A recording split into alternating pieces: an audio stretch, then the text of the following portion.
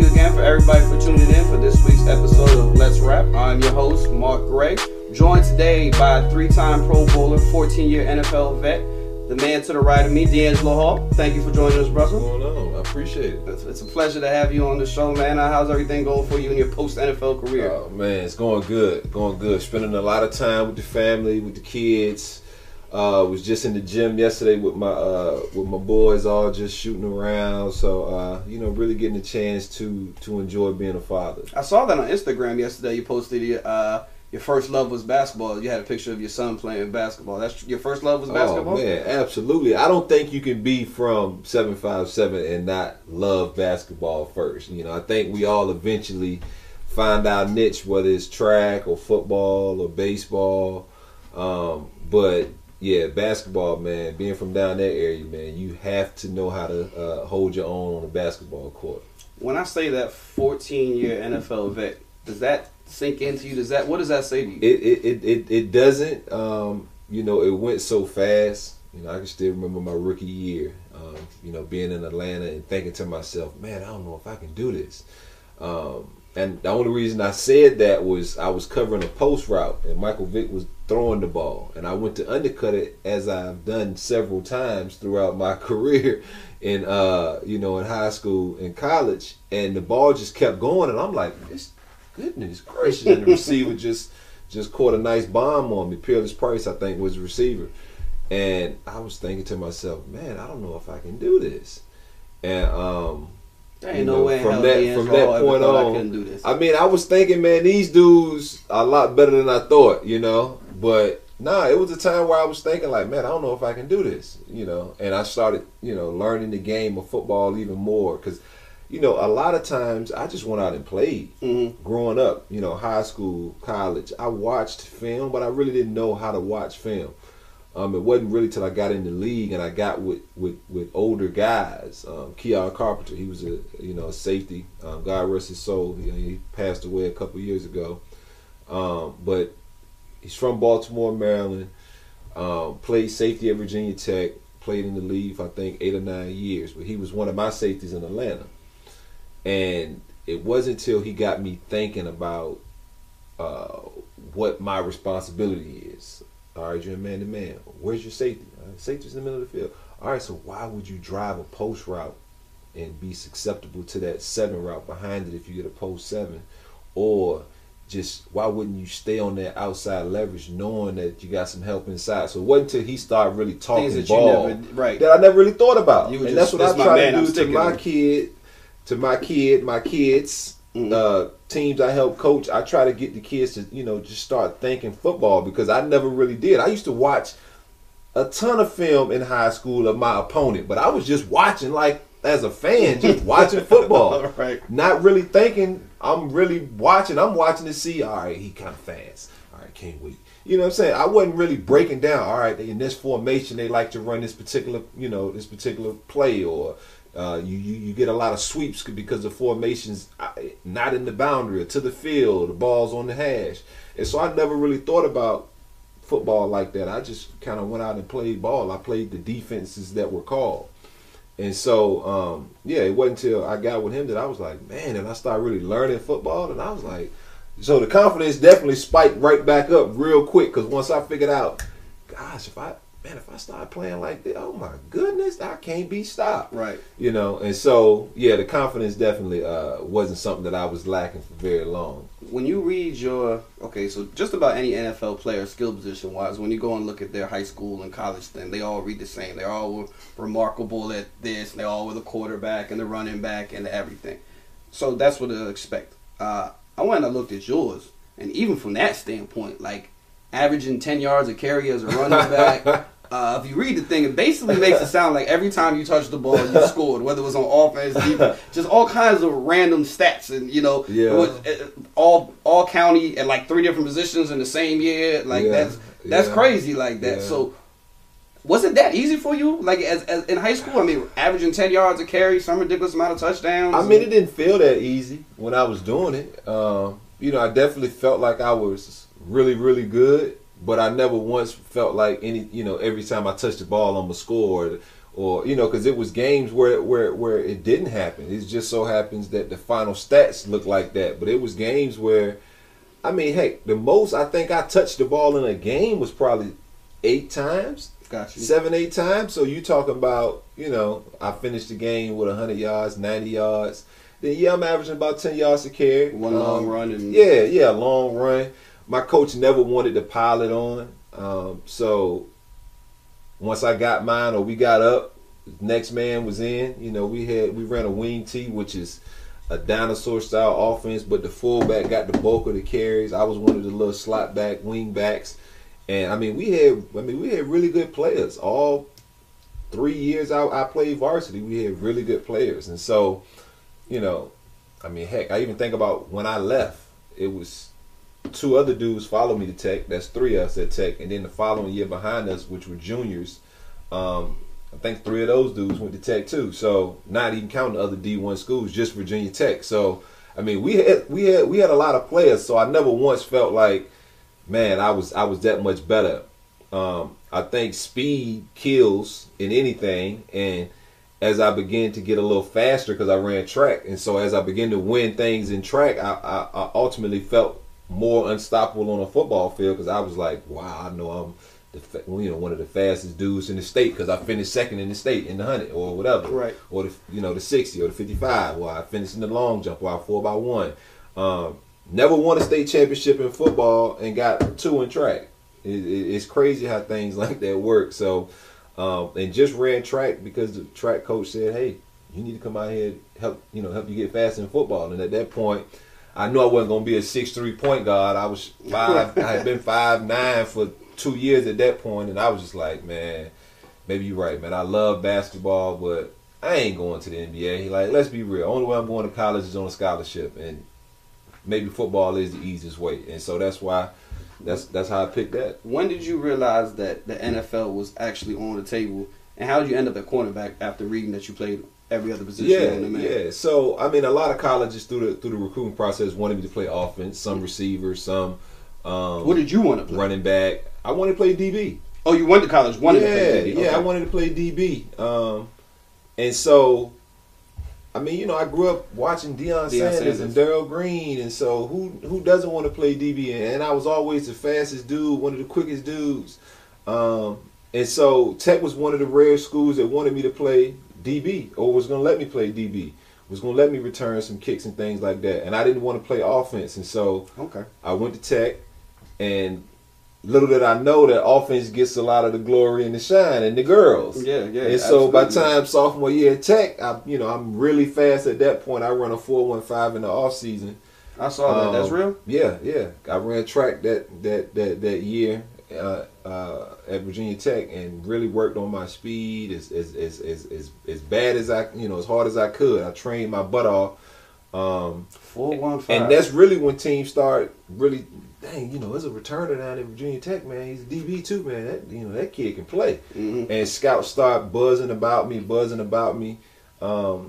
And going into that next year, during spring, Coach Beamer, it was right around the time Champ was just leaving Georgia, and C. Wood had been a couple years out of Michigan. Coach Beamer went up to those guys, different college campuses, and met with coaches to figure out, hey, how can we incorporate Deangelo on the offensive side of the football? And I got to that whole spring, played nothing but receiver. So I sat in receiver meeting rooms. I was a receiver. I didn't communicate with the DBs, nothing. I ran every route, blocked everything. And coming to that season, I got to go both ways. I got to play receiver, return punts, and play a little DB. And I had a blast. And had I played a lot more of that through the course of the season, because it just tapered down as the season went on, I don't know why, instead of ramping it up, I probably would have stayed in school. I just got so bored at DB that teams weren't even throwing the ball at me. I had one pick as a junior, and there's nothing more frustrating for me than not being able to, to help my team win a game. That's what I would think. So I'm on the side. I'm checking my guy. I can remember the last game, but I still hadn't made my decision yet. We were playing in a bowl game in Arizona, and we were playing Cal, and it was Aaron Rodgers was Cal's quarterback. and no matter where I went, if you watched that game, he threw the ball the other way. I mean, it was the damnedest thing. I mean, you couldn't even rehearse it. I mean, it was like a movie. Anytime I went to the left side, he throwing it to the right, and I mean, he's completing the passes. I mean, it was a shootout, and we had good corners. And going to the other side, he throw it to the other side. Going to the other side, he throw it to the other side. I'm like, are you kidding me? Every punt, we finally stopped him. Every punt, he kicking it out of bounds. And then, you know, every team started doing that. And so I'm just like, bro, are you kidding me? Like, it was the most frustratingest thing in the world. And then finally, I got one kick, one low punt. He kicks it to me, and I make a little move, take it to the house. And at that point, I said, you know what? I'm leaving school. It ain't no way I can go through this type of season all year again as a senior, and not affect the game. And I said, man, I'm leaving school. And it was at that point, and I took, like I said, I took it to the house. We go up, but Aaron somehow mounts another comeback, and they win the game. So that was my first time encountering Aaron Rodgers, the great Aaron Rodgers. Going into that game, was he the great Aaron Rodgers to you? Nah. Going into that game, he was just Aaron Rodgers, Kyle's quarterback. Right. You know what I mean? And even prior to that, he still was Aaron Rodgers, Kyle quarterback. You know, Aaron was the guy who sat in the green room for the 24th pick. He's the reason that people don't go to the green room now, Alex because they Smith don't want to be went number one. He's literally the reason people don't go to the green room now, because they don't want to be there. What if the 49ers take Aaron Rodgers 1 in that draft? How crazy would things be right now? Absolutely. Would Aaron even still be Aaron without the tutelage of Favre, Mike McCarthy and Favre and sitting for a little bit? Or would it, you know, who knows? But, you know, sometimes it ain't necessarily the best person wins. It's the person who falls in the right situation sometimes has a chance to, you know, to be the most successful. Absolutely. I couldn't agree with you more on that one. So then do your 3 years at Virginia Tech.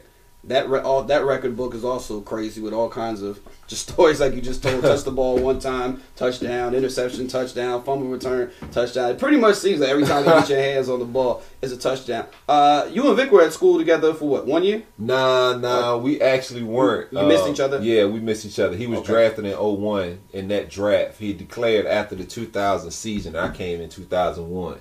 So we had just missed each other. Got you. So then now you don't miss each other in the NFL. Yeah. You get to the NFL, Mike Vick's the quarterback. What is that like, getting, being reunited with, or, being with another guy from the Virginia area as your quarterback? Yeah, it was crazy. And not even just having Mike be from my hometown, but at that time, excuse me, at that time, we had, maybe 4 or 5 Hokies. I mentioned Keon Carpenter. We had Kevin McAdam. We had why do I feel like it was one more guy? We had a couple, and Mike obviously, but I could have swore we had another guy. But regardless, it just felt comfortable to you know what I'm saying, to know when Virginia Tech was playing. All of us was playing Georgia Tech. We all were on the sidelines watching the game. Right. You know what I mean? I think Brian Randall had made it down there at some point, who was my quarterback at Tech. But it was just super cool to do that. But I mean, I didn't know Mike besides obviously being a huge star. He came back to campus maybe one time while I was at Tech. Well, maybe 2 times while I was at Tech, because his little brother had got there. And so we got to kind of interact a little bit. But Michael Vick at that time was like, God, who can I compare to?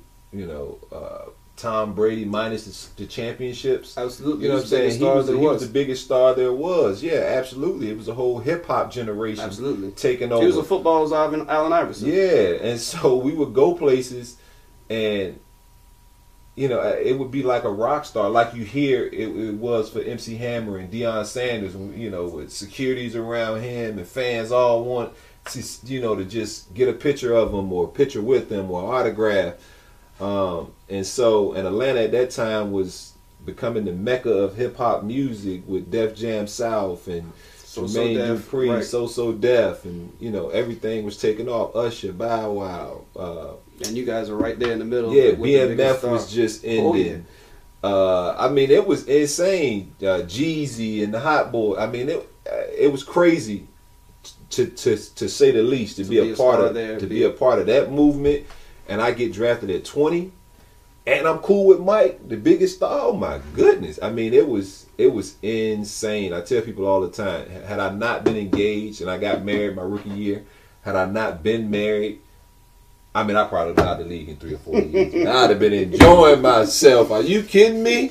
Had I not been married, man, in Atlanta, right here, at 20 years old, I hear you, brother. Man, please. You in any of those Falcons practices, you and Vic ever race?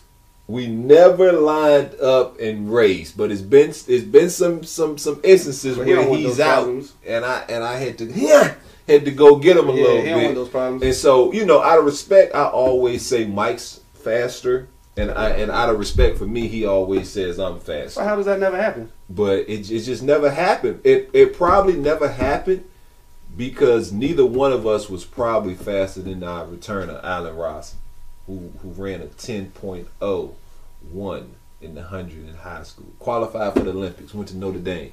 I mean, the dude turnover was crazy. He won the fastest man the year before I did. What year did you win it? Was that your rookie year or second year? Nah, I won it my second year because I made the Pro Bowl my second year. Right, no, my first Pro Bowl. Right, yeah. That's what I mean. Second year in the league, you made second year in the league. You made a Pro Bowl. Yeah. And who was in that? That was Steve Smith? Yeah, I mean, no real fast. I mean, what? I take that back. Why did you say no? I was going to say no real fast guys, but I take that back. That's real disrespectful. No, Steve Smith, he's fast, but he ain't track fast. Bob Sanders is track fast. Bob Sanders the safety? Yeah, he was 4'3" at the combine. Oh, yeah, he can go now. But it was Jerome Mathis. And Jerome's from the state of Virginia. I'm going to tell you a story about Jerome. Receiver. Yes. Houston Texans made the Pro Bowl as a rookie. Yeah. As a returnman. Yeah, as a returner. Jerome beat me in high school for the state championship in the 55, in the 100, and in the long jump. So he was a track guy. He went to Hampton University on a track scholarship. All-American, qualified for the Olympics. I mean, Jerome is Olympic fast. I mean, without a doubt. And so he had the fastest time in the state. He was a defending state champ, all that. Like I said, I trained my butt off, and I mean, I kind of jumped on the scene. I was always part of track, but I jumped on the scene as a senior and started running really fast times, which translated obviously to the 40. And so Jerome's, like I said, the defending state champ. We talking indoor track now. And we run the 55, which is very similar to the 40. Very short race, half of 100, essentially. And I'm normally, I get out the blocks fast. So I'm thinking, this dude going to have to come get me. And, we talking trash. And I'm like, all right, whatever. Because I ain't really super confident because that ain't really what I do. But I'm feeling kind of good because, I can run the shorter distances a little better than the longer ones. And, I'm out. And I ain't feeling nobody, so I know I'm out. And runs me down. But I think I ran maybe 6:41 and he ran 6:40, which at the time set my state or set my high school record and all that. And so I saw him at outdoor track again. And, I'm telling him like, bro, I play football. I don't really even run track, so don't get it twisted. And he beats me in 100, obviously. Long jump, I think I finally got him. I jumped 23:10, longest in the state at the time. His last jump, he jumps 24:1. I said, man, I can't beat this dude in nothing. And so we get to the fastest man. I give you all that background to take you to the fastest man. Everybody's betting on Bob Sanders because his Colts teammates are Edge and Reggie Wayne and Marvin, and so they all bet. Mike sitting there with Keon and I think a couple other cats from the Falcons. I think Algie's out there, maybe Keith Brookin, and they all riding with me, betting with me. Steve Smith had some dudes betting with him. Andre Johnson, and I think he might even have talked Santana and maybe Portis into riding with him because he knew Jerome was fast. And Andre knew he beat me in the 60 in college, so he probably was like, man, Andre, this joker faster than me. So Andre was the only smart one that had his money on the dude who probably should have won. But Andre seemed too big to be in them type of stuff. I know, but Andre barely lost it the year before to Allen Rossum. So, he was familiar with the race. And so the whole time I'm thinking, man, I can't lose Mike and Algie and all these dudes. Bread is what I'm thinking, but I'm telling him the same thing. Hey, this ain't the 100, homie. You better be able to come get me. And I had just tore my AC joint 5 weeks earlier in week 17 of the last game of the season, and they wanted to put me on IR. And I said, no, I'm not missing my last Pro Bowl. Are y'all kidding me? Or maybe it was week 16 because I missed the last game. I'm not missing my first Pro Bowl.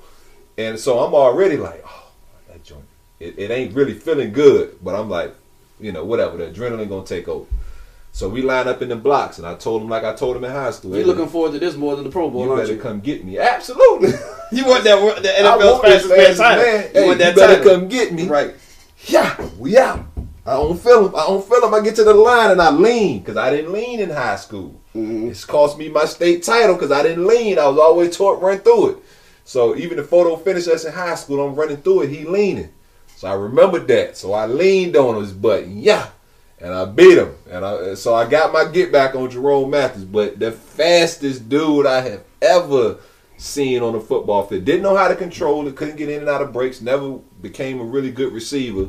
But return man, I mean, that dude was blazing fast. Was that the only year you ran in that race? Yeah. That was the only run? year. Nah, next year I didn't run. I mean, Darrell Green ran for years and years, but by the time I had got there in the years prior to that, it wasn't like that. It was just the rookies ran, almost like the dunk contest. Right. Like, show something else. Right. You know what I'm saying? Like I said, the rookies jump in the basketball dunk contest, but you don't see LeBron or nobody keep going back and doing it.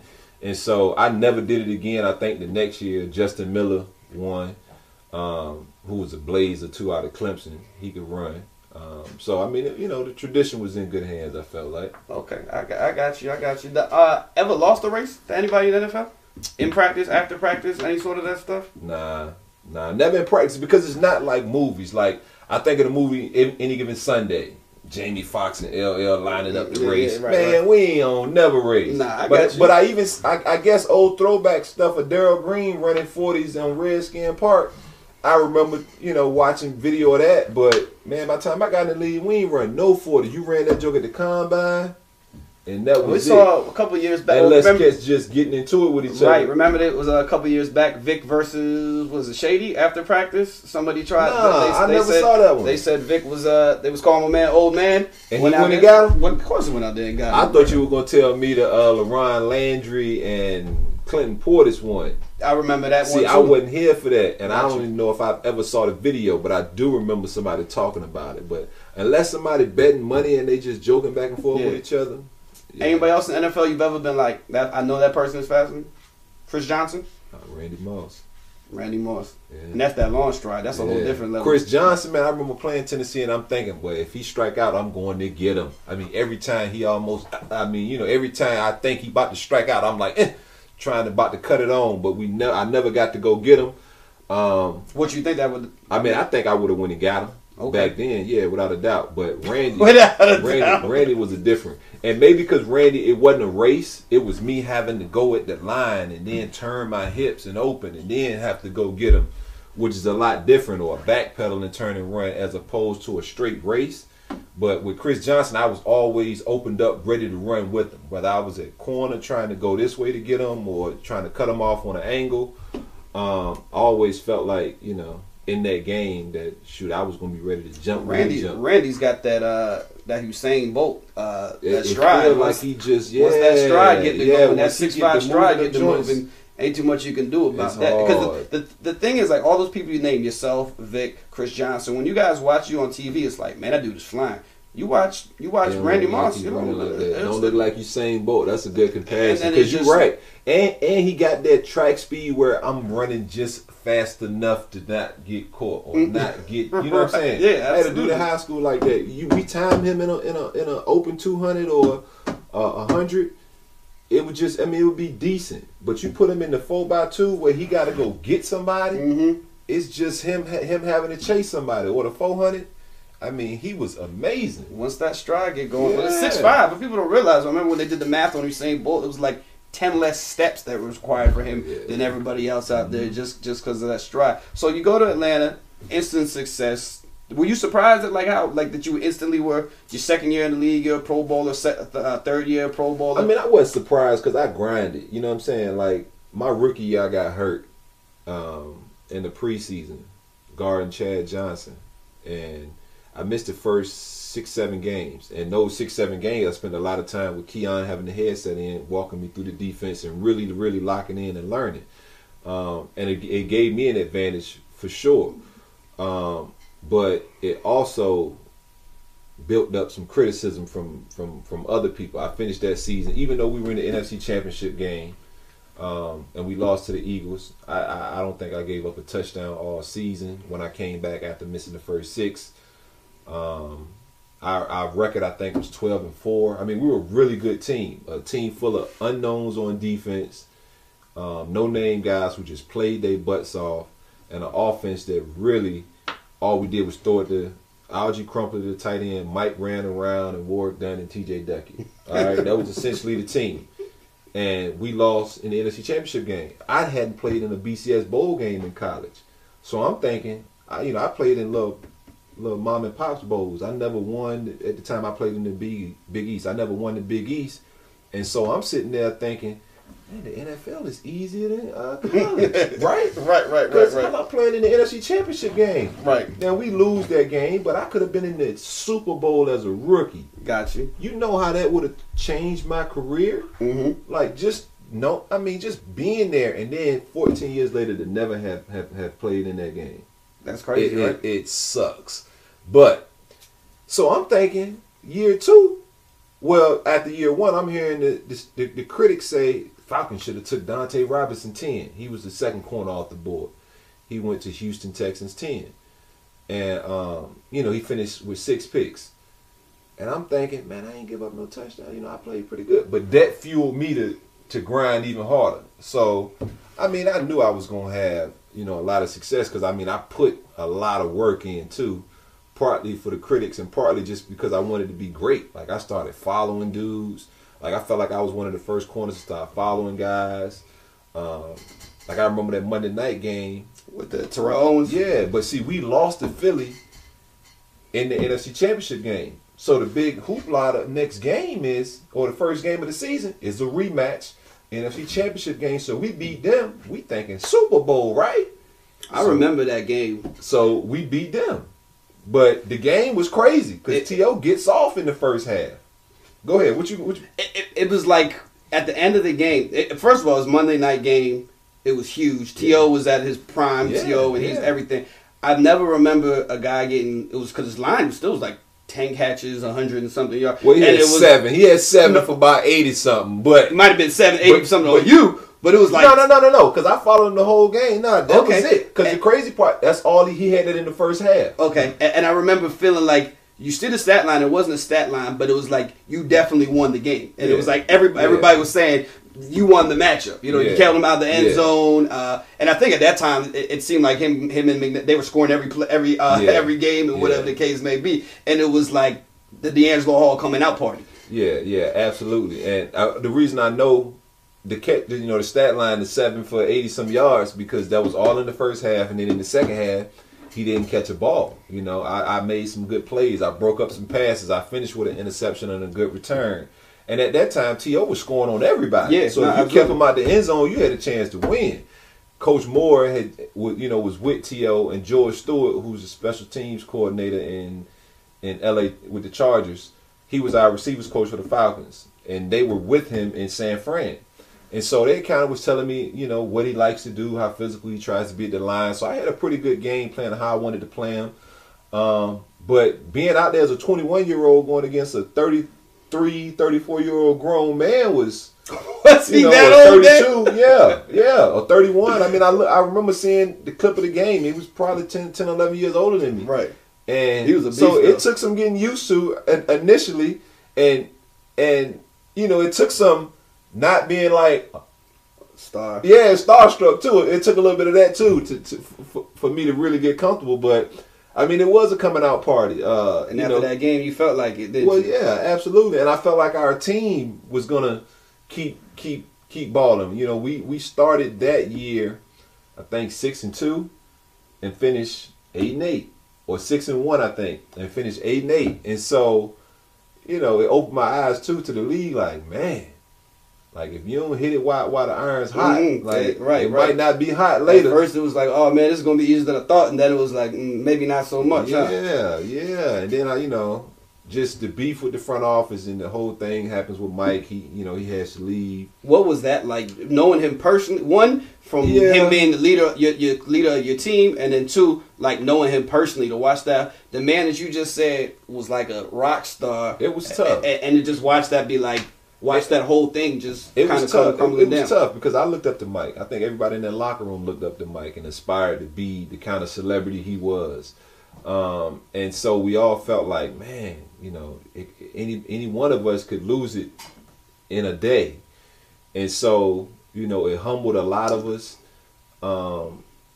Anytime you had Mike Vick on your team and on the field, it was must-see TV. So absolutely. It definitely made our team a lot worse because we couldn't do some of the same things we were used to doing. We weren't as explosive, and because of that, we didn't win a lot of games. And we had a dickhead head coach in Bobby Petrino, and so that on top of it. And I'm always a dude. As long as you treat me with respect, I'm gonna do the same. Like that's the least I can do. Like how can I be mean to a dude who's treating me with respect? Right. And so, but on the reverse of that, if you call me motherfucker, I mean, I'm a grown man, right? Absolutely. So I will probably call you motherfucker right back. And so me and Coach Petrino got into it during the game on the sideline, and it made a lot of headlines at the time. And at that point, I think the organization felt like they had to move on from me. And I ended up basically... How did you feel when that... I mean, it hurt a little bit because... I was told prior to Petrino getting there by the front office that, I was their guy. I was going to be there for the long term or the long haul. And, I'd get a contract next year. And so I went into the new GM, Dimitrov, and Mike Smith, who was the head coach at the time. And I asked him, like, hey, look, Dimitrov told me if you tell him you want me, they'll get a deal done. So Mike Smith walks me in Dimitrov's office. I want D Hall here. I wanted him in Jacksonville when I was a coordinator there. I want him here. Bam. He's a cornerstone of our defense, all this. And so I walk out feeling great. I'm like, all right, cool. I'm going to be in Atlanta. Cool. And then I find out later at the Combine, they're trying to trade me. Like teams are calling my agent like, hey, the Falcons are, interested in trading Deangelo. So that's how you heard about it. And so I hop on a plane and fly to Indy, do media right then and there. And I'm like, nah, look, I played hurt, banged up shoulders, knees, cracked ribs for this team, and for them to want to just trade me and not even tell me about it after they told me they're going to pay me because they want me to be here. I'm like, I'm done. It's part of that respect. I'm done. I don't care where I play. I ain't playing here. And going into the last year of my contract there, we exhausted a trade with Washington, the Giants, Jacksonville, and finally, Oakland was the last suitor left, man. So everybody always said, man, why'd you pick? I mean, I ain't really had many choices at the end of the day because I told myself I was not going back to Atlanta. And so I ended up in Oakland, but without going through Oakland and getting cut, I would have never ended up in Washington. And that's the cool part, to be in a city that I rooted for this team as a kid. I went to Virginia Tech. I'm from 757. That's what's super dope, and that's what I wouldn't trade for nothing. Let's not gloss over that little stop though. So you get your money. So now we talk about being 20 years old and talking about your little bit of first round money. Mm-hmm. You get some serious bread now. You go out there to Oakland and it was what was it, like 70 million? First of all, that you're the one living proof that when, and I always bring that example up, when people say guaranteed money, you're guaranteed, because your guaranteed money in Oakland was what? Was it supposed to be 30? And how much did you get? 9. So say that one more time. So because people never believe that, say no, it say guaranteed. So your guaranteed money was 30 and you got 9. It's so much language and stipulations. And I try to tell people contract, and I'm not. I ain't played with 9 games. You're right. It was still I got $1 million a game, so right. I got off. Right. But the point was you were guaranteed 30. Yeah, and when we did the contract, and the crazy part, Al Davis and the Raiders traded a second round pick and a 7th round pick for me. And the way the deal was structured, though, I only got 9 in year 1, and I was supposed to get like 20 in year 2, and like another 8 or 9 in year 3. To get you to the guarantee. Yeah, to get me to that number over the first 3. And my agent was like, yo, this looks like a 1-year deal. Like, they can cut you. And I'm like, bro, I don't care. Like, we knew what it was, but we were just like, man, he ain't cutting me. He just traded 2 draft picks. He just paid me. Oh, Al Davis. Man, Al Davis called me midway through the season like, man, we ain't as good as I thought we was going to be. Can we want to restructure your contract? I said, hell, you can restructure my contract next year. You ain't going to restructure it right now. Didn't he call you after that week, that Monday night game against the Broncos? Who was that? Who was that receiver who went off? Eddie Royal went off. Eddie Royal. Eddie Royal, right. And he had some Wes Welker like slot receiver type game with 10 catches, 14, some ridiculous amount. Yeah. And Al Davis was like, he wanted. So let me ask you this then. So it was a rough, we'll say a rough time in Oakland? It was rough. I mean, we had a really good defense, man. I mean, really good defense. And we had a okay offense, a capable offense. I mean, we just had a bad quarterback at the time. We had Jamarcus Russell, who I couldn't remember. I mean, he just wasn't the right fit at quarterback, especially for that offense, for that team. And so, I mean, we couldn't win games. If you can't score, you can't win games. And I mean, we had a really good staff. Rob Brown was our coordinator. Lane Kiffin was the head coach. And Lane got fired midway through the season. Remember, Al pulled out the projector, man. Yeah. Everything that it was like when he had a projector, I was like, where did he get that from? So, I hadn't seen one of those since elementary school. It was at any point in time. Okay, so struggle. It's a rough time on the field for you as well in Oakland. Funny, we were talking about earlier. It seemed because Nnamdi was opposite of you there, right? Yeah. Nnamdi was opposite. And people seemed like they weren't messing with Nnamdi, and they was coming at you. Did you at any point in time in this, because you had so much success in Oakland, in Atlanta early in your career, at this point, do you kind of find yourself being like, what am I doing? Or maybe I'm not as good as I thought I was? Or no, not at all. I mean, you take the big game Eddie Royal had in week 1, where they ran a lot of man beaters. Mike Shanahan was in Denver. I mean, they motioned us to death and running quick to the flats, and we trying to lock up man. Because, I mean, Mike knew what the heck we were in. He schemed the heck out of us. But Eddie had a great game. He did. I didn't feel like a lot of those were on me, and a lot of the plays were underneath throws. As a DB, I'm telling myself, like, all right, dude had like 10 catches for like 80 yards. Like, right. Now, like this was slot work. Had 190 yards, 5 touchdowns or something like that. And so I didn't leave that game with lacking any confidence. And I was still playing really good football through the first 8 games. I had 3 picks, I think. 3 picks in the first 8 games. And so I'm over here thinking I'm having a Pro Bowl year. Right. Like I'm really playing good. I'm not giving up no touchdowns. I'm playing really good football. And the perception was I was playing bad football because I got cut. It wasn't that Al had signed a bunch of dudes that offseason and I was the last one to be signed and he was trying to cut costs and who knows why Al does what he does. Like, that wasn't the question people were asking. It was, this dude, what's wrong with him? And so when I got cut, I got a chance to go to, I had a couple different places want me to come there. I had Mike Tomlin, who's a 7.57 guy, but Mike Tomlin sold me on, man, we're going to let you play some offense. We're going to let you return some kicks. And I'm thinking, bro, I need to I need to show everybody I'm still a lockdown corner. What you mean? And a couple other places, oh yeah, we're going to work you in. So you had no interest in playing offense? Nah, heck no. I wanted to establish that. I mean, I just got paid like the top corner, and then you trying to tell me I ain't the top corner? I know I'm nice. Right. Like, don't get it twisted. And so I wanted to go somewhere where I had a chance to showcase I was nice. And in D.C., even though they had Carlos Rogers, who was a first-round corner, Sean Springs, who was a first-round corner, Fred Smoot, who was a second-round corner. It was a year right after Sean T had passed. And they had LaRon Landry at safety. And so, I mean, we had a really good defense. And they were 6-2 at the time. So I'm like, heck yeah, I'm going to go to Washington. And they told me I had a chance to play. I was going to get to play T.O. a little bit. He was in the division. And so I finished the season. I ended up getting some time my first game with Washington playing T.O. Got a pick on Dallas. And from that point on, it was like, oh, man, this joker, we were told that he knows how to get the ball. He gets the ball. Right. And I was thrown in starting the next week and kind of solidified my spot the last 8 games as a guy here. I finished with 3 picks here too. So I finished that year with 6 picks.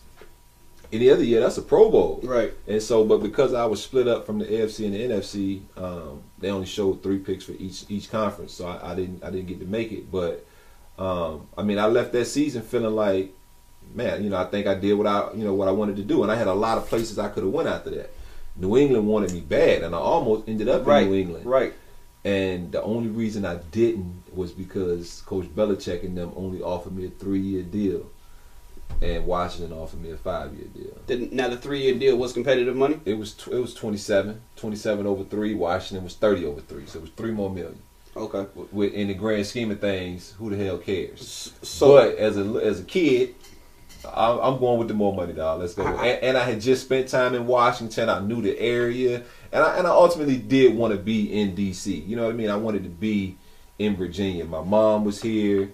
It was just so cool those last 8 games for her to be able to come up to games because she's never missed a game. So in Atlanta, she would fly in. It was just so much easier being in Virginia. How often do you think to yourself what would have happened? Oh man, all the time. And do you think that you and Belichick would have worked though? I think. You think you would have worked in the I think we would have because I think Bill would have respected me. What if he tried you with that Malcolm Barkley stuff that just happened? But I'm saying, end of the day, Bill would have respected me, and he would have known me and my work ethic and my grind on the field. And so I don't think it would have been an issue. Like me and Coach Shanahan didn't have an issue, and Coach Shanahan is strict and it's his way. But we didn't have an issue, and especially when you were doing what New England was doing, they had already won a Super Bowl at that point. You know what I mean?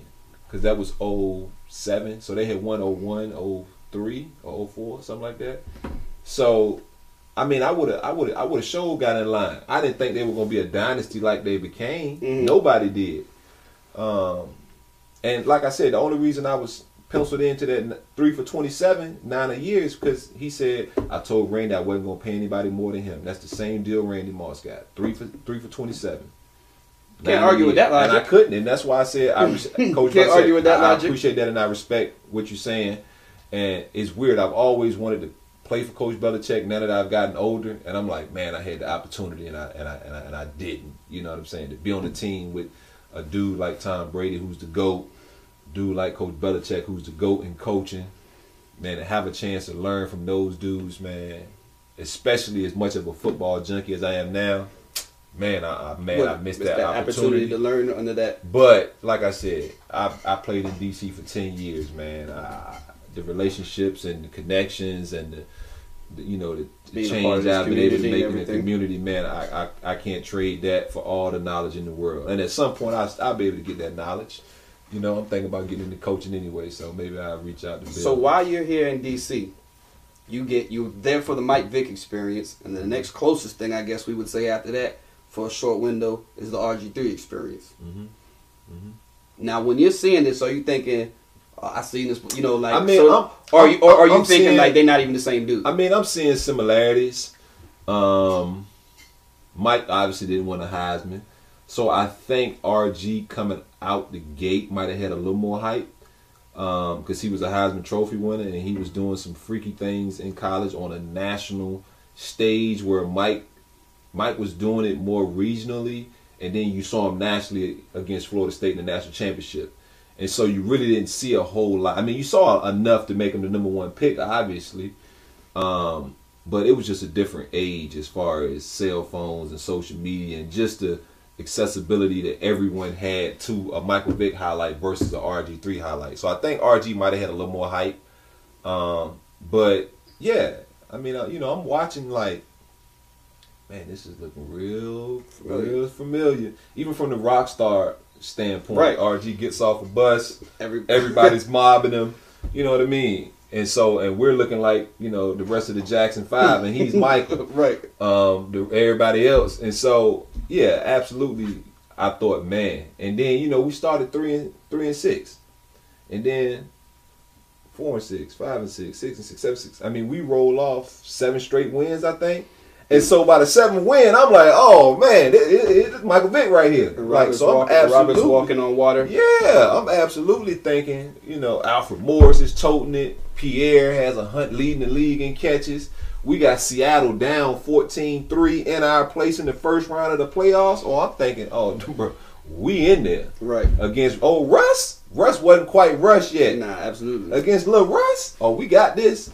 And RG goes down, man, and it's never the same for him and this organization again. Well, y'all in the locker room, like I said, you already seen the Vic thing. Were you guys all like, nah, this dude right here is legit and he about to take us to the promised land? Yeah. Yeah. Right? I mean, we all were feeling like that because, he was throwing the ball. He was running the ball. The problem was he was getting hit a little bit too much on some of the read option stuff. But you could just see he was a superior athlete than a lot of the dudes that were trying to get him. And that's what happened with Mike. Carolina, it was teams in our division in Atlanta that was drafting specifically to stop Mike. Like Carolina drafted the most athletic player on the board, Julius Peppers. Tampa had brought, had Sapp and Simeon Rice, super athletic dudes. You knew what you had to prepare for. Yeah. New Orleans drafted Will Smith, an athletic DN. God rest his soul too. He got killed in New Orleans a couple years ago, but he was in my draft class. They drafted an athletic defensive end like him with like the 14th pick. So teams were starting to, draft players to specifically stop Mike. Our division hadn't realized that yet. So yeah, the Giants had a really good defensive line, but nobody was Olympic speed like RG3. You know what I mean? Straight line speed, Vic or RG? It depends how far you run it. If you running 100, probably RG. If you running a 40, Mike. Right. Easy. But Mike's way more elusive. Yeah, Mike had shake. Yeah. That's what RG didn't have shake. RG had that top end speed. Yeah, though. Like when I see McNabb, McNabb had shake. McNabb never had speed. He had shake though. Mike had shake without a doubt. Like Mike had shake and speed, and so that was dangerous because he could give you the ta-ta-ta and then shoot out, and Donovan couldn't shoot out. Donovan could shake you and elude you, but Mike would shake you and put the deuces up on you. And 100, you were RG3. Probably me. I mean, I'm not a good 100-meter runner. Got you. But I would like to think I could have beat a hurdler in my prime. I right. mean, RG was a hurdler right. at the end of the day, but he was fast too. Right. Now, two different ways. You were there when the Mike throne came down, and you were there to watch it was actually more painful to watch. It had to be, at least from the outside, I don't know what it was like in the locker room, to watch the RG3 thing just come crumbling down. And it looked like it just came crumbling down. It looked like the teammates kind of just moved out the way and let it come crumbling down, too. It kind of was like, oh, hey, there's RG3. He fell. Kind of to you. What was that like watching that whole thing? And did you, from 1 year ago being like, all right, bet we on our way, to like, yo, this dude is our practice squad quarterback? I mean, at some point, when the offense kind of changed a little bit, like the offense we was running with RG initially was kind of gimmicky. It was a read option, a lot of RPOs at the time that people really didn't know what RPOs were, where he could pull it or throw it. So he was able to almost not be wrong. Like if they crash and pull it, if the linebacker stays back, pull it. If the linebacker comes up, pull it and throw, or keep it. And so, I mean, the offense worked. And it was tailor-made for him. And then we all heard somehow that offseason, like, that they wanted to change the offense. They didn't want him to get hit as much. And so they changed the offense. And what they changed it to better fit Kirk than RG. It was a lot of reading the defenses and drop backs and things like that. Was that kind of like a tell sign? Well, I don't know if it was a tell sign. He wanted from what we were told as players, he wanted to change the offense. Right, got you. And so it felt self-inflicted. So I was about to say, like I come in and say, yo, I want to play more man, coach. I want to play more man. And I get out there and I can't cover nobody and I get ran up out of here. Right. That's on you. Hell, bro. Right. You should have kind of let them do what, you know. So it was kind of weird because no one really knows how it happened or why. But we were told that he wanted to change it up a little bit. He wanted to get hit less. And it better fit Kirk. And so, you know, it felt like it happened like that. That's when you think about it. But when I think about going through it, it was actually a slow progression. And there was times where we were kind of like, man, we need to change it up. Almost like watching Lamar Jackson in Baltimore play in that first half where you're like, bro, you got to change it up. First 3 quarters, actually, you got to change it up. And then the fourth quarter, you change it up, and you're like, told y'all, you should have changed it up 2 quarters earlier. Right. And that's how you kind of felt. Like having RG out there was like, man, we got to change it up. Because being on defense, man, we got to go back out there again. We just got to pick. We just got to fumble 3 and out again. Right. Are you kidding me? And so at a certain point, you know, by the third quarter, that's where there was conversations coming like, man, again. I mean, I can remember playing 95 plays one game. Bro, you supposed to play 60. Right. We played a game and a half. And so, man, that shit wear you down. And so at a certain point, it's like, man, we got to change it up. And so they changed it up. And like I said, Kirk showed that he got a little something to him. You know, Kirk's knock was he couldn't protect the ball. Then he started protecting the ball. And so it was kind of like, all right. People didn't like Kirk because Kirk wasn't your typical quarterback. Kirk wasn't 6'4", big arm, you know, from California. You know what I'm saying? Kirk wasn't your typical quarterback. Kirk was a 6'1", skinny little white dude. Looked like your next door neighbor. Looked like the dad that drives the minivan. Right. Good, wholesome dude from the Midwest. You know what I'm saying? So Kirk wasn't sexy, but man, Kirk could get it done. Kirk getting it done now. What was that whole like though in the locker room in terms of like there goes RG3, the third string quarterback. Like, you know what I mean? I mean, the face of the franchise is now, like you said, you got Michael Jackson is now the background singer. And going from Mike to the background singer, he definitely, like, at first he didn't used to hang out as, you know, and kick it with the guys as much. He kind of was isolated. Not isolated, because he was still cool. But he started hanging out a little more. He started, like, that last training camp, man, he hung out with us. You know, he went to dinner with us, times. And the years prior to that, you couldn't get him out. Maybe one time.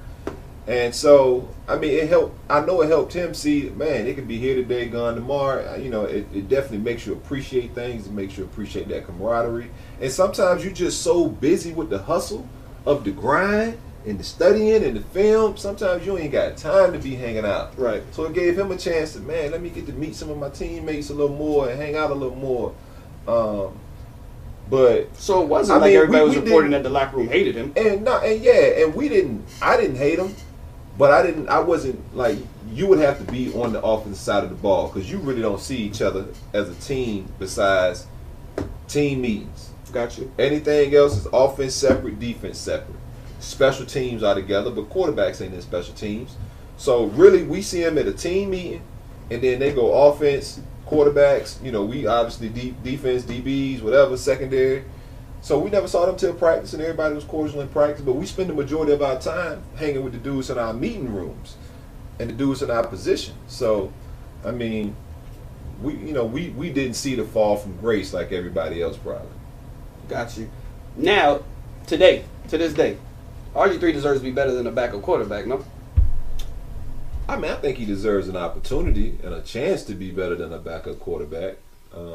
I don't know if that'll ever happen at this point, but hell, he damn sure deserved the opportunity. Yeah, watching Josh Johnson, hell, he was at the crib chilling. But Nathan Peterman got a job. Shit, I mean, Josh Johnson deserved to be in somebody's camp fighting for a spot. Because if you can operate an offense in 2 weeks and learn that terminology and that playbook, you smart enough to be a career backup to help, you know, cultivate other young talented guys in that room and coach up. Because maybe you just can't do it exactly right, but obviously you know what's going on. It's funny you should say Lamar Jackson, because you've seen the Vic, you've seen the RG3. How good can Lamar Jackson be? Man, if they can continue to develop him as a passer, I mean, that dude can be the closest thing to Michael Vick since Michael Vick. I mean, the way Lamar Jackson runs with the football in his hands, he runs like a running back. And Mike didn't necessarily run like a running back. Mike was quick and fast and could dice you up, but Mike tried to get down. Like, I see Lamar Jackson running through arm tackles, and I'm like, man, this dude runs with angry. I don't know if you can play forever playing that, or play 10, 12 years like that at the quarterback position, because you're getting hit from so many different angles, and you always have the ball. So, like I said, if they can continue to develop him as a passer, because I tell people all the time, what made Mike so dangerous and elusive wasn't if we'd have put Mike at running back and he would have got off. Nah, that ain't it. It's because he was dropping back as a passer, having 4 big dudes rush him, sometimes a blitzer, and he was able to elude them and get missing. And it was the unexpected run, not the planned run. Right. And so Lamar Jackson, man, there's so many planned runs and quarterback sweeps. And yeah, from a number standpoint, you got them out leveraged and you should pick up some yards. But that ain't the way I'm trying to win football games through the course of the season. Get into playoffs, running that offense, he get knocked out, and I'm like, oh, shoot, what the hell we going to do? Right. Like, I want him dropping back, throwing the ball, because we know he can do it. Like I talked about Bobby Petrino. He's an offensive genius. Guru. I mean, he's smart offensively. And so for Lamar Jackson to understand his terminology and do what he did to win a Heisman, right? I mean, Lamar Jackson can throw the ball. He can be a quarterback. And I think, I'm going to jump around a little bit. I think the reason people aren't, somebody was asking me, why ain't nobody saying Kyler Murray got to do this like they did Lamar Jackson? I said, because the difference between Kyler Murray and Lamar Jackson, Kyler Murray is coming after a guy in Baker Mayfield who did the exact same thing y'all asked him to do, or he did the exact same thing y'all asked Baker Mayfield to do, but better, and they both won the Heisman Trophy because of it, and this one was the #1 overall pick. Kyler Murray has to translate somewhere closer to Baker Mayfield, right? And so that's the difference. If Lamar Jackson would have played at the same college that who's the guy? I don't even want to throw Pat Mahomes, but say Pat Mahomes, and he was a year or 2 years behind him, to where they were coming out back-to-back years, and you see Pat Mahomes' success, you probably would be like, all right, maybe he's closer to that. But because he came out of Louisville, where it wasn't really a guy in front of him who made a lot of plays or did some things, it was kind of like, well, was it a gimmick? Did he come out telling them to throw it here or throw it there? And so it was a lot more question marks with Lamar. But like I said, if they can continue to teach that dude the quarterback position and how to read defenses, and it's simple, man. It can be as easy as 1 high versus 2 high safeties, an 8-man box, 7-man box. Do we run the ball this play or do we pass it? They running the ball and they in 0. 10 men in the box to stop the running. They come right up out the huddle. Down said, still run the ball. Like, just teach the man, all right, man, hey, check. Hey, tango. Like, just do that. Just to get a man a little bit of weapons. Right. And so, unless they develop him like that and continue to do that, I mean, Harbaugh got the job for a couple more years, but if he really trying to win, because that defense is bombing, if they really trying to win, they got to develop Lamar at the quarterback position. A former teammate of yours, I've never seen the jury be out longer on somebody than Kirk Cousins. It's like every year we start. I've never seen a guy that every year at the beginning of the year, it's like, we got to see what we got in Kirk. And then when the season is done, it's like, what we got in Kirk? And it's like, well, I don't know, one more year. And it's like 5 years in a row we've been saying that. I don't know if the jury out on him, man. When you paying dude $28 million a year, man, he got his. Ain't no jury out. Okay. The jury may be out on people wanting Kirk to win the big one. Right. A big one. I don't know. Not the big one, a big one. Yeah. So what is Kirk Cousins? Paid Kirk a lot of money. I think Kirk's a really good quarterback who has to have weapons around him to be successful. He has weapons around him. He was successful at times. When he wasn't successful is when the defense wasn't playing great. When the defense was playing great, they were winning games. He was helping win games. Kirk's a guy who can win a game and can lose a game. Some guys can win a game and lose a game. Some guys can't win a game but can lose a game. At least you know with Kirk, he can win a game. So we're talking about middle of the road? I mean, I think he's right. I mean, I think he's at the top of that second tier. I mean, your first tier guys all top of the second tier. Yeah, who else you put up there? I put him up there with Matt Ryan. I put Matt Ryan at the top of the second tier. Yeah, you put Kurt what in third tier? If we're doing tiers, right, we're going to agree that top one is going to be the Aaron Rodgers, Brady, Drew Brees. Phillips, yeah, I even put Phillip Rivers in there. And he don't even have a ring, but I put him in that for experience. And then second tier, I'm putting I'm even putting my MVPs. I'm gonna put Russell Wilson in that bottom, the last dude on that first tier. Okay, is Andrew Luck in the first tier? Not to me, man. Okay, he had a really good season. But then he's in the top of the second tier. Yeah, he's not the top guy in the second tier, but he's in the second tier. He's in the top of the second tier. Okay, now Kirk Cousins is not in the same tier as Andrew Luck. Are you kidding? Nah, he's not in the same tier. Man, you gotta put him in there. Yeah, I don't. In my second tier, I got Andrew Luck. I got in any order. My top of the second tier. Mm-hmm. Andrew Luck, Cam Newton. Hold on, Roethlisberger. Where's Roethlisberger? He's in the first tier. Cam got to be at the top of that second tier then. Yeah, okay. And I just said that. Okay. Cam, Andrew Luck, Kirk Cousins, Matt Ryan, and I mean I'm not even rating Mahomes and Deshaun Watson and some of them just yet. Yeah, too young. But yeah. See, and then I like your second tier. And at the bottom of the second tier is my Matt Stafford's. I got him there. I got Kirk Cousins there. Nah, it's my Matt Stafford's. It's my which is I'm trying to pull it up. The middle of the road type of guys right there. Like Jimmy G kind of is in the middle of that second tier. I think Kurt's better than him. Still need to see way more from him. You don't think Kurt's better than him? I still need to see way more. What is it? Is he starting 10 games? Yeah, like I ain't rating Jared Goff yet because the jury's out. Trubinsky, no. Young. What's the name? I got him in that. I got Mahomes, him. I got him wherever you put. Ravens. I'm putting Dak in that third tier because I need to see more. Yeah. Carson Wentz is middle of the second tier. Still Mariota is bottom. No, Mariota, Winston, both no, didn't happen. I got Kurt in the middle of that. Yeah, Andy Dalton. Yes. No, he's better than Andy Dalton's terrible. He's there with he's better than Andy Dalton. Derek Carr. I mean, so yeah, Kurt's middle of the road. Kurt's top of the second tier. I don't think that's what we just said. So? I don't think that's what we just said. Kurt threw for what? Just numbers wise, 40, 800 yards seasons. Absolutely. But it's not troubling that he doesn't win any of these big games. I mean, I don't watch enough of Minnesota to know, but for us, even for you, okay, for us, I mean, we didn't necessarily always show up on defense or always do this or that. Like, I'm a big proponent in the team having to help the team. Like, yeah, he gonna get the glory, but who the hell cares? Right. Like, I want to win games, and so if we don't do what we need to do on defense, the offense can't carry us. Like, we didn't have one of them type teams. Right. Like, for Kurt to do what he did with D-Jack, Pierre, and Crowder, and Reed, and then the next year to have really nobody and damn near do the same thing.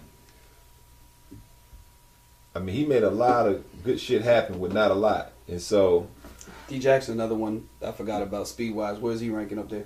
D-Jack can go. D-Jack can go. I don't see... You can get that, or he can get you? Or D-Jack don't want no problems either. I mean, me and D-Jack ain't never took me on just no go route. D-Jack's ran little crosses and I've had to run him down. I mean, D-Jack can run. I know that. He can run. He got the crackhead speed. I know he can get up out there. He can run. I'm not going to say he's faster than me. But I mean, I know he's ran past me before. But like I said, being in the TV, sometimes I got to turn my hips and all that. So it's a little different, but I mean, I know he's ran past me. Hell, Jeremy Macklin's run past me. As a cornerback, right? I know you're gonna get up for an elite number one receiver, Julio Jones, T.O., whatever the case may be, and you're gonna get up for an elite quarterback. Which one do you find yourself having to prepare for more? Like, are you more concerned with guarding Randy Moss, or are you more concerned with going against Aaron Rodgers and Tom Brady type of dude? I mean, I'm more worried about the matchup between that receiver. But like, if you're going against New England, there's no receiver that's carrying you. But that quarterback is what's gonna make it move and what's gonna make it click. So yeah, when you playing a guy like Randy Moss and his quarterback is Tom Brady. Okay, well that's a combination. That's crazy, right?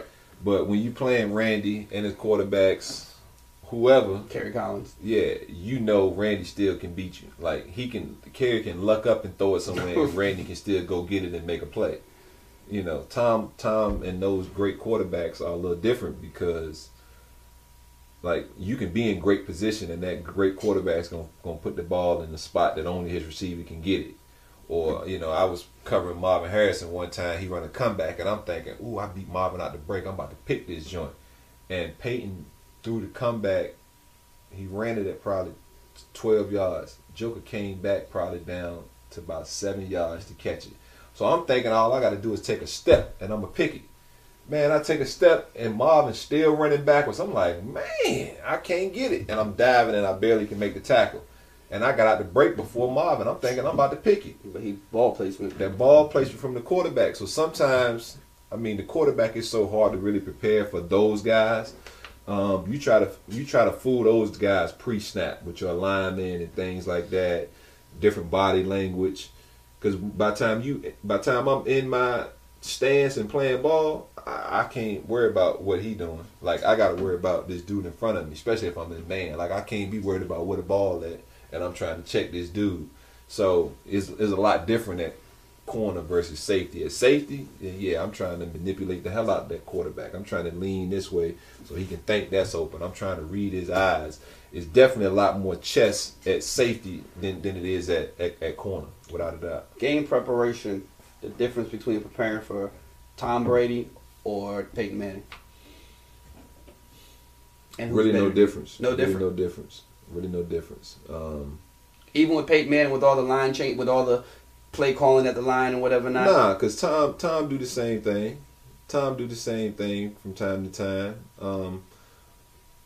With Peyton, the only difference is a lot of times, like you said, Peyton's calling it, so he's getting back to the line right now. Like they already lined up. They snap a play. Next play, they up on the line with like 25 seconds on the game clock because he's out there. He wants to make his own checks and does that. Tom let his guys get in the huddle. Bam, 15 seconds. He's out. He's still at the line making his checks, but he called his play in the huddle. So a little different. Peyton gives you a little more of a variation of things he can run because he's calling it all. Where Tom's kind of set by formation. All right, I got to run a couple plays off of that, formation that I'm in. What best can attack that defense? Who's better? I was always a Peyton guy just because I knew Peyton personally, and I was more, I was closer to Peyton personally. We were part of Reebok together when I first got in the league, and so I was able to kind of create a relationship with him through that, and some of the things we were doing, we worked together. So, and I just like Peyton's charisma, man. Like the corny, funny, like. He seems like a cool dude. Like I've had a beer with Peyton. I've never had a beer with Tom. So I veer on the side of friendship. Mm-hmm. So I'm gonna go with Peyton. But I mean, you can't deny Tom, man. Tom the GOAT for a reason. That's the reason I love Brett Favre is probably my number 3 quarterback because I just love Brett. Like I can kick it with Brett. We had the same trainer. So. I know Brett personally, and so I kick it with Brett. I like Brett. I love Brett personally. So, like he's way up there just because that's my guy. When I look at today I went and looked at the top 20 in all-time receiving yards. And other than Tim Brown and Chris Carter, I think are probably the only 2 people on that list you never played against. You pretty much have played. Jerry Rice was his last year. I think you said you did play against him his last season, right? I did. But all this next generation. You said Tim Brown and who? Chris Carter, I believe. And Chris Carter? Did you play against Chris? You didn't play against Chris Carter. I don't think I played. Right. Chris So it was Lofton. Yeah, James Lofton. James Lofton, Chris Carter, and Tim Brown.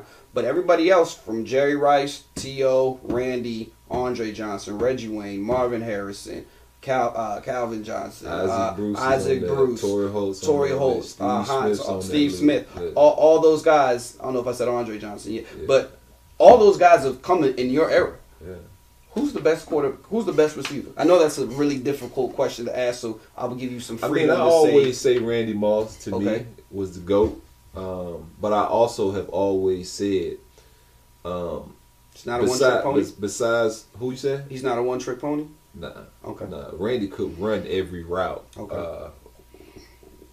I agree. I just wanted to put that out there. But I've always said, if you want a receiver, you can pick 20 of them 20 dudes, pick them out of hat, and damn it, you gonna right. It's no wrong answer. They all Hall of Famers. You're gonna be jumping up and down like, hell yeah, I got that one. Yes, right. Because it's almost like going in a restaurant and it's like, damn, everything look good, bro. I don't know what I want. Right. Everything looks amazing. Can I have it all, or just pick me something? Wait. Right. Is there any one of those guys who was a problem more than others? I look at a guy like Steve Smith. Looked like he would be a problem. The smaller dudes were always more of a problem for me because I was a smaller dude, and maybe my problem was in college I had a receiver, Ernest Wilson. He was a converted DN, 6'4", 225 at Tech. So I always went against the big dude. So to play against T.O. was easy. I was like, all right, cool. I prepared all in college. So then what? Andre Johnson. That's what I was about to say. Andre Johnson or Calvin Johnson or those type of guys. I mean, I love going against some big dudes because I'm like, you're not gonna be faster than me, so I'm gonna sit here and I'm just as strong. But as you. What is it like to run? They are as fast. Okay, so Calvin Johnson and Andre Johnson. Let's say they're not as fast as you.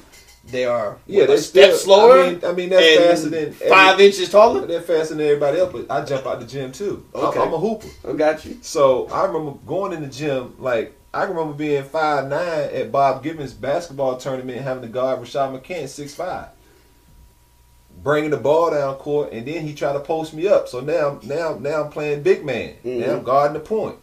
JJ Riddick 6'3", having to guard him all around the court at 5'9". So I always played bigger dudes on the basketball court, so the football field, it wasn't nothing different. And even though I'm 5'10" and a half, I got a 6'1" wingspan. So I'm really 6'1", because when I put my arms out, I'm still like I can still create that separation and I can still be long. So like I said, the smaller dudes gave me more problems. Steve Smith obviously was a motherfucker. He was hard as hell to cover.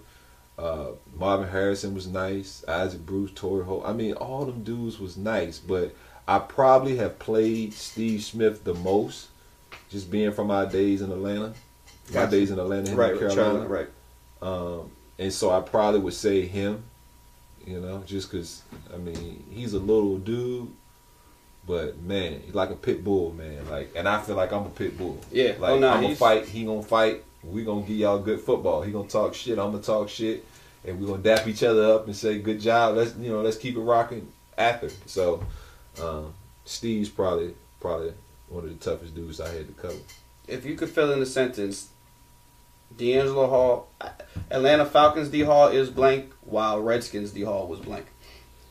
Atlanta Falcons D Hall was a problem. Like okay. he was a shut down corner, talk shit, tell you about it in your face, cared more about Pro Bowls and individual success than team success. But ultimately wasn't a bad teammate. Did what I felt like I had to do to defend teammates, did what I had to do to help our team win football games. Wasn't a selfish player by any means, but I definitely felt like if I ball out and I have a hell of a day and I shut this dude down, we're going to win this game. And I wanted that pressure.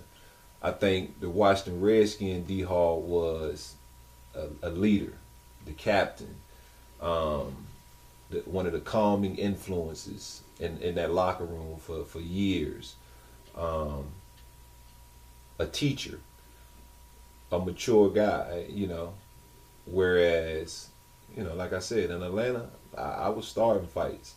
And I think even early in Washington, I was known to get a penalty here or there, but it was never, I don't feel like it was ever, maliciously done. It was always sticking up for someone else or trying to have my teammates back. But definitely you can see the growth of me then versus now, without a doubt. When you hear that Deangelo thing, what do you think of that? I just think it was who said it? Chris Mortensen. Is that where it came from? I don't even know where it came from. I think it was Chris Mortensen. It was some dumbass report on ESPN who wanted to have a catchphrase or something and hope it stuck so he could make a name for himself, and he never did. Some people still kind of does it bother you hearing it, or it doesn't, because I don't think it was true then. Definitely wasn't true then, but it's definitely not true now. And you know, whoever they perceived me to be then is not who I am now. So I mean, it don't bother me. I was a broke cat from the hood too. If they want to call me that, that's cool. That ain't what I am now, but that was definitely who I was. But yeah, I mean, I don't agree with it. People are entitled to their opinions. Now that I'm actually in the media a little bit, you know, I tend to understand. You know what I'm saying? If somebody got to sell a paper or make a story, and I definitely felt like I said, I can't remember what reporter it was, but I definitely felt like he made the statement almost hoping that it kind of caught fire. I was a high draft pick, and some guys call him Deangelo. Right. And thinking, oh man, let's run with that. But nobody ever really did. When you see now, how old are you now? 35. When the 35-year-old Deangelo sits there and you see Patrick Ramsey. Is that his name? Jalen Ramsey. Jalen. Patrick Ramsey was the quarterback for the Redskins. Jalen Ramsey. What do you see when you see that? I mean, I like it. I like it. At times, sometimes I'm like, man, he probably went a little too far. That's what I was going to say. I was the same guy. Right, And I understood. Me and Chad Johnson had a lot of back and forth, and it was always fun and friendly banter. I could see how people might not like that, but I also knew what it meant to me and Chad, and how fun it was, and how it kept the friendship going, and kept the rivalry going, and so, and ain't nobody gonna market you but you. That's part of the reason people know who Jalen Ramsey is too. Absolutely. And I like Jalen, man. I think he comes to play. I think he backs it up. I think he's a dog. Like, if you talking shit and you ain't about that life, I ain't really trying to hear you. Right. But if you talking shit and you about that life, because I was about that life and I talk shit, I'm with it. Right. And so if you with it and you want to put that extra mark on your back, go get it. I remember Champ Bailey told me one good story. Like, D Hall, man, why you always talking shit, man? Like, you talk so much trash, you making people single you out. And he was like, man, I just hide under the cloud. Like I just go play ball. Like, I play ball. I don't talk bad about nobody. I don't get nobody no extra motivation to come out here and beat me. I'm like, man, Champ, I don't give a damn what they want to do. I'm telling you what I'm going to do. As I got older, I'm like, man, I'm not giving this dude no ammunition. Come out here slipping and I'm going to put you in the dirt. Come out here acting all big and bad and I'm going to still put you in the dirt. How you want it? And so I never really started engaging in that back and forth. Oh, man, that's a good team, man. Really good offense, great weapons. I hope we can contain them. Right. When early in my... I mean, he all right. I mean, he run one route. That's all he do. I'm giving him his game plan. He coming out knowing I know he doing that. Mm-hmm. I started keeping my cards a little more closer to my vest. And it wasn't until Champ told me that I said, man, you are right. I'm singling myself out, telling this dude what I'm going to do to him. And sometimes I do it, sometimes I don't. So well, maybe some of that comes from, like you said, when you're in Virginia, spending half the year bored out of your mind, wishing somebody would throw you the ball. So, it's like, why you doing that? Because I want, some action. So that kind of makes sense. You came from being bored out of your mind because when nobody throw the ball. So it's like, why you putting a target on your back? Because I want some action. You know what I mean? So it kind of makes sense. What is it like now? I ask this question as I look behind me now on the screen and you see is Antonio Brown. When you see, and not even to see him, now that you're 35 and you're on the other side of the desk and you're watching this stuff and you find yourself commenting on the likes of Antonio Brown or Le'Veon Bell or insert name here, you know what I'm saying? What goes through your mind when somebody says, when I watch you on Fox Sports and you're talking about a locker room guy and da-da-da-da, whatever, like, being that you were, at one point in time, I was that guy. Yeah. I was that guy. And I would just say, Antonio Brown's a great football player. Mm-hmm. At some point, your skills will deteriorate a little bit, and once they do, is a humbling experience, especially for a star. They don't put up with as much shit. I think T.O. and Chad figured that out. That's probably why they ran out the league way before their time. Before their time, absolutely, because those guys could still play, but the headache was more of a problem than the actual ability on the field or the production. And so I'm a fan of Antonio Brown. And I find it hard to believe that all of this is just happening right now. I know Ben a little bit. We were drafted together, and I know Ben's a little bit of a diva, and I read Antonio Brown's too much of a diva. I'm sure Ben was a diva, and Antonio Brown's probably doing what he's seen Ben do several times, maybe behind closed doors or not as public. But this is new learned behavior for Antonio Brown. Like, he's seen this around that building, and I think he feels like, hell, I'm a big enough star that, hell, if Ben do it, I can do it. You know, and like I said, I don't know if Ben's doing it, but I just feel like it's coming from somewhere. Like, Antonio Brown hadn't just become this butthole out of nowhere. I think it's kind of been festering, and I like Antonio Brown. Like, I root for him. Like, my kids like him. My kids like the little dances he do. Right. I like the interaction he has with his kids on social media, and so I root for him. And I think he's a hell of a player. I remember when he just was coming on. He was one of them little quick dudes I hated to cover. He got sauce. And so, I mean, I hope he gets it figured out. I think if he does go to San Fran, Kyle Shanahan will use the hell out of him. Like that'll be a hell of a combination. Marquise Goodwin and that speed, and some of those other guys they got out there. But you know, there's no going I would back. hope Though. to see. I don't think it is, man. And I love Mike Tomlin so much, and I know I respect Mike Tomlin so much, and even in my hot-headedness, if that's even a word. As a player, I can remember Mike T being on that Tampa sideline. Hey, calm down, man. And I calm down and listen, because I know Mike's history. I know he's from 757. I know people who know him. And at that time, before I had met him, it was, all right, OG. You know what I'm saying? I got you. It was just that respect. And so, if you're doing that to Mike T, you probably doing that to any coach who's in front of you. And like I said, that behavior is just only a matter of time before, you know, the talent goes down to a point that they don't feel like dealing with you. And I don't want to see that happen to him, man. He's too good a player. Is it me or from the outside, it feels like Ben's name is always kind of just dab mentioned, but never the full story. Like, it's never the brunt of the story. Yeah, but it's like we keep hearing about him kind of not getting along with this person, kind of not getting along with that person. They say he run it, man. What organization doesn't the quarterback run it? Especially when they brought you two Lombardis in their 15 years and all-time leader in yards, I'm sure, and games and all that other stuff. So it's tough. It's tough when players have more power than the coaches. So we'll see. We'll see what happens. Is there anything about Deangelo Hall that we don't know, or that we'd be surprised to know? Or you think that's narrative out there that's not out there about you? Nah, man. I think everybody pretty much. I mean, I'm an open book. You know, I don't try to hide who I am or where I'm from or nothing like that. So nothing that I can think of. Anything in your career now, as you look back and it's over, anything you can say, man, I wish I had done that. Played in the Super Bowl. And I didn't have a choice on that, but I tried. It's a team sport, so. Yeah, I tried, but I played baseball, maybe. Baseball. Oh, you said you do everything, huh? I wish I would have stuck with it. Baseball. Not put money in that, that's for sure. You did okay for yourself, though.